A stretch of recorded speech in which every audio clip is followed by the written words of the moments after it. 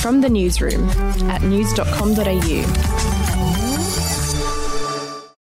G'day, I'm Lexi Cartwright, and this is the weekend edition of From the Newsroom, where we take a look at what will be making headlines next week. Well, it's all going to be about the fallout from the US riots at Capitol Hill on Thursday, where the death toll has risen to 5 after a police officer died on Friday.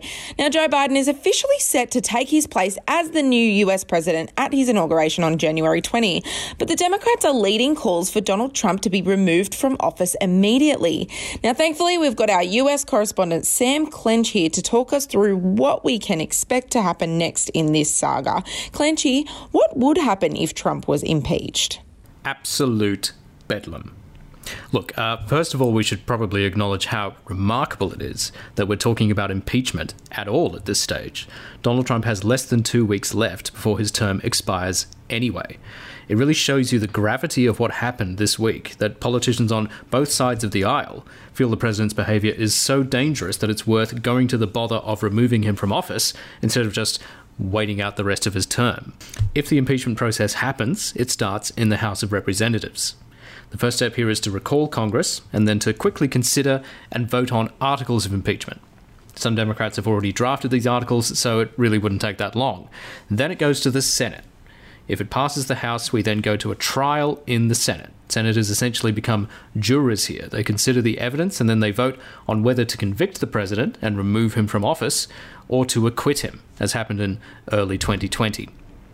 The one additional little wrinkle to be aware of here is that the House can ask for Donald Trump to be barred from running for any political office in the future. So if he were to be convicted, it could potentially result in him being unable to run for president again in 2024, which is something that he has reportedly been entertaining. Thank you for that explanation, Clenchy. We'll take a break.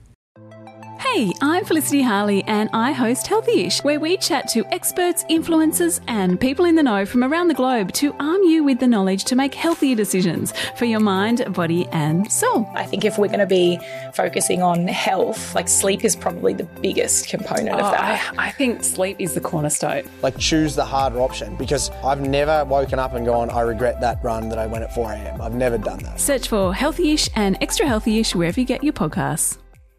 Back home now, and the border between New South Wales and Victoria could open as early as next week. In a sign of hope for Victorians who are stranded in New South Wales, Premier Daniel Andrews has said he would consider opening the border sooner rather than later, depending on whether or not New South Wales manages to continue its low numbers.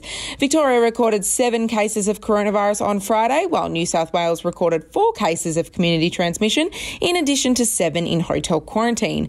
Meanwhile, Greater Brisbane is now under a strict 3-day lockdown, which ends on Monday night. The state recorded a positive case of the mutant UK strain on Thursday, with Premier Anastasia Palaszczuk saying they needed to act hard and fast to prevent community transmission of the highly contagious strain.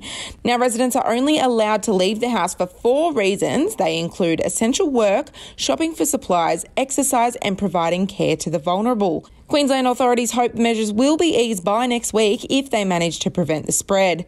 Finishing on some sport news now, and at least at this stage, the 4th test is still slated to take place at the Gabba on Friday, despite growing reports the Indian team did not wish to be under strict lockdown imposed by Queensland. A COVID outbreak in New South Wales in December prompted the Queensland government to close its borders to Sydney, forcing an escalation of the restrictions placed on the Australian and Indian cricket teams when they head north after the SCG test finishes next week. Now, discussions between Cricket Australia and the Board of Control for Cricket in India are ongoing, but obviously with the new case and a citywide lockdown in Brisbane that's currently in place, there could be any number of new developments. But rest assured, we will have any updates at news.com.au. And hey, just a reminder, do you want the chance to win $1,000 each week? Just play the daily quiz at news.com.au/quiz and the cash could be yours. That's it from the newsroom. We'll have another update on Monday morning. Your headlines from news.com.au.